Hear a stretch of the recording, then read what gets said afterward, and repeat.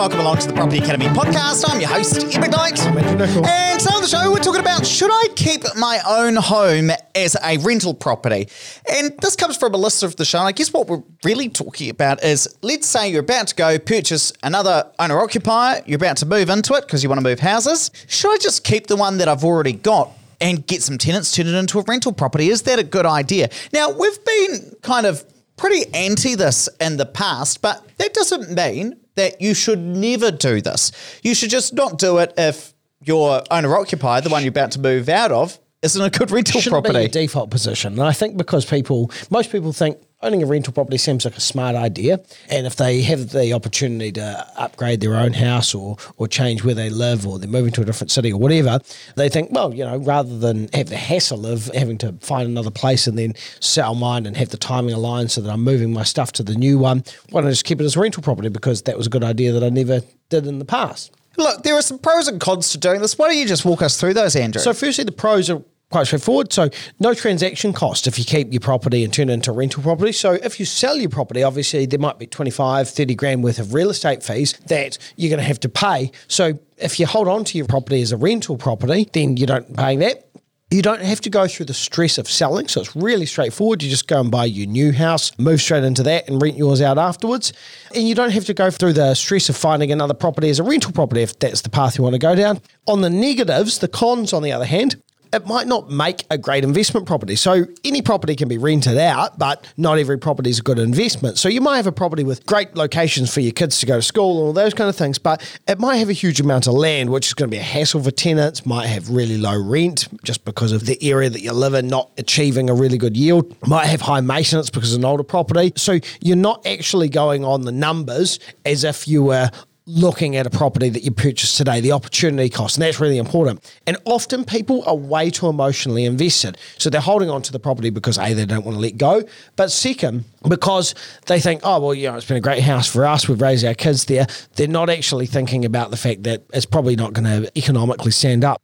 Now, you might think, well, should I always sell my owner-occupier then? Should I never turn it into a rental property? And look, the answer is no. If it is a good investment property, and we're going to talk about in a second how you figure out whether it's a good investment property or not, but if it's a good rental property, keep it, because that means you aren't going to have to pay those transaction costs. You're not going to have to find another property. Or if it's not the right rental property over the long term, another thing that you can consider, if it's got good potential and can be renovated, you could always renovate it and then sell that property at the newly renovated price. One word of warning, if you're going to do that, just make sure you sell it while it's still your main home, so you're able to claim the main home exemption under the Bright Line. So I wouldn't rent it out and do it up while you've got tenants or something along those lines, because you want to make sure that you're not paying any tax on those gains.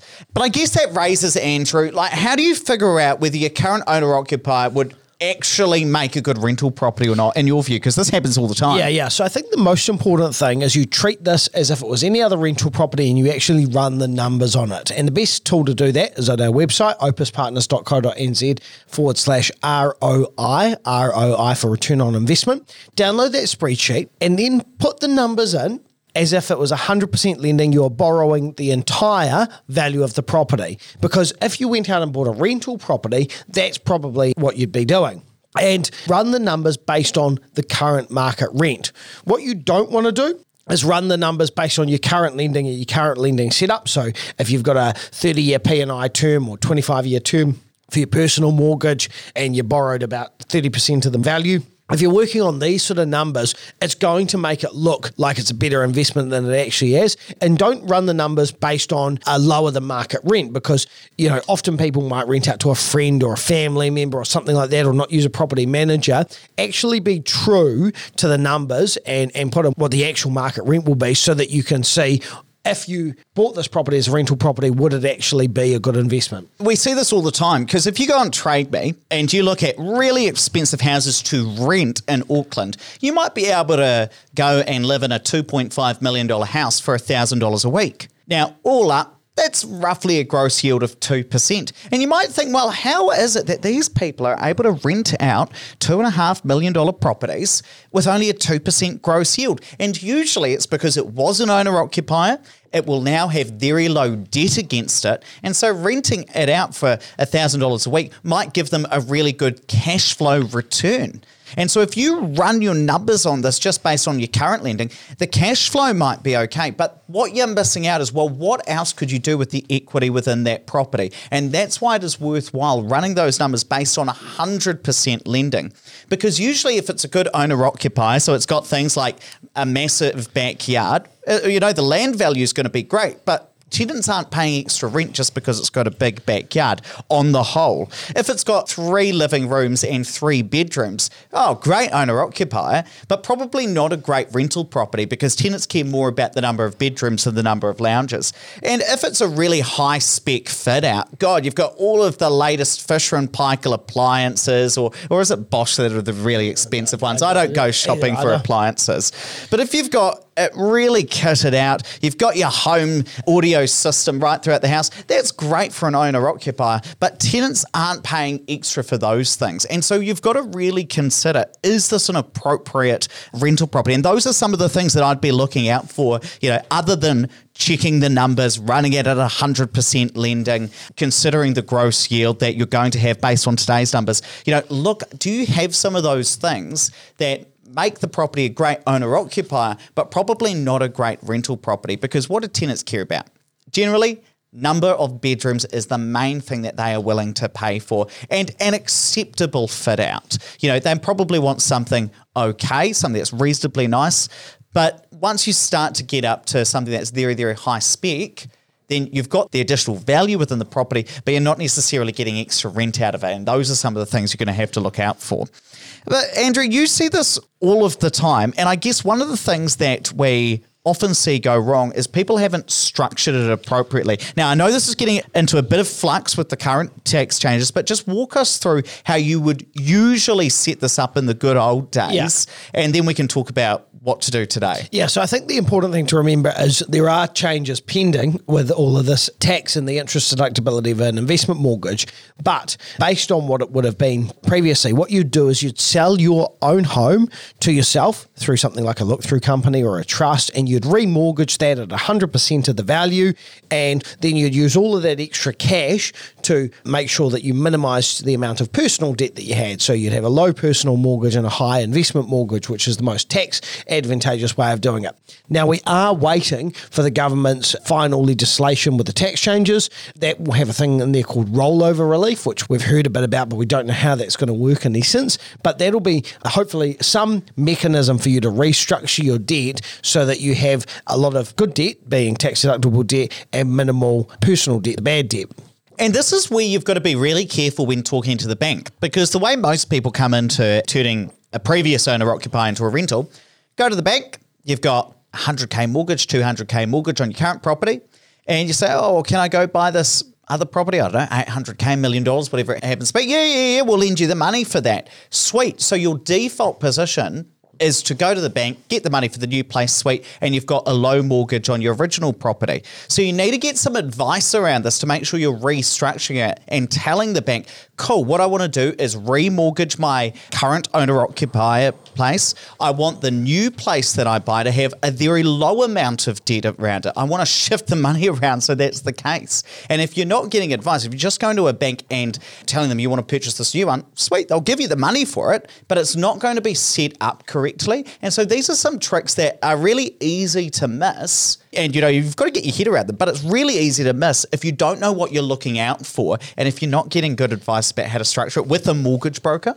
Yeah, and I think also your accountant as well, especially with the changes pending, you want to make sure that you know how to appropriately structure things. One other important thing to remember is once you sell that property, you reset the Brightline test. So if you put that property into a trust or a look-through company or something like that, or a company, then you're going to be in a position where you reset that bright line test, which is going to be for 10 years for a rental property that's existing. So you might want to give some consideration as to whether or not you're going to hold that property for 10 years, or if it's going to be less, then maybe you, again, want to have some advice around that. But I think one of the important things to remember is that I've seen a lot of people who have structured incorrectly, and it ends up just being a bit of a cash flow drain on them. They have a massive personal mortgage. I remember one investor that I first worked with when we first started the company a number of years ago. He had 3 rental properties, all of which were about 50% of what the current market rate would have been for rent. And when I spoke to him about why that had been the case, what had happened is he'd used each of these 3 properties as stepping stones to get into the neighbourhood that he wanted. And the result was he had 3 moderately small investment mortgages, 3 moderately low rents because he'd rented it out to the people and then they just stayed there because of how low the rent was. And he had 1 big personal mortgage and was nearing retirement. And so the only way to get out of all of this was to sell all the rental properties and put all the cash into his own house then. Whereas if he'd structured a bit better previously, used a property manager and actually had fair market rent and knowing what he was doing with the numbers, he probably would have been able to keep those into retirement. And I know what you're thinking. Oh, Andrew, you're banging on about the same stuff, getting a property manager, charging the right amount of rent. It's because I know what you like listening to this show, because you text me and message me on Instagram. Oh, but Ed, I'm not going to use a property manager. And what I'm going to do instead is I'm going to take my owner-occupier house and I'm going to rent it to a friend that I know. And because they're my friend, I don't need a property manager, which means I'm going to save 10% of the rent. And because I'm going to save that, I can charge them a bit less. And then you're going to leave them in there for 10 years. You're not going to increase the rent because you feel too bad. You've structured it incorrectly, so you've got a very low mortgage, as Andrew was just saying with that previous case study on the rental property. You think it's okay because the rent's covering the mortgage in that case. But you're missing out on the fact of 2 things. One, your personal mortgage of the house you're now moving into, the one that you bought to live in yourself, that mortgage is potentially very high because you structured wrongly. Second thing is, well, what else could you have done with the equity within that rental property? Sometimes the most appropriate thing is to eat the real estate costs. And what I mean is sell, pay the real estate agent, then take that 200, 300, 400K worth of equity in the house that you've been living in and put that into rental properties, because maybe you could purchase 2 or 3 additional rental properties using that equity with an appropriate gross yield. And what are the other tests that you could use when you're considering, am I going to keep my current owner-occupier as a rental property, is run a very quick gross yield on it. So if it's $1 million property and you think you can rent it out for $500 a week, and these are pretty low numbers, we're talking about a gross yield, something like 2.6%. It would be a much better idea to sell that property and go purchase a good growth property, a property that's going to increase in value relatively quickly, but get something that's going to yield somewhere between 4 to 4.5%. Because that is going to give you much better coverage. The rent is going to cover more of those interest costs. Maybe you can buy 2 or 3 of those because they make better rental properties because they've got smaller backyards, they've got a higher number of bedrooms compared to the living space, and they're potentially in a better location where renters can afford, and there's good rental demand for that. Fantastic. Let's wrap it up there, but please don't forget to rate, review, and subscribe to the podcast. It really does help us get the message out to more people. And hey, make sure you check out the next episode of The Deal. We've just released a new show actually last Wednesday, so go check it out at thedeal.co. Really interesting properties from Foxton.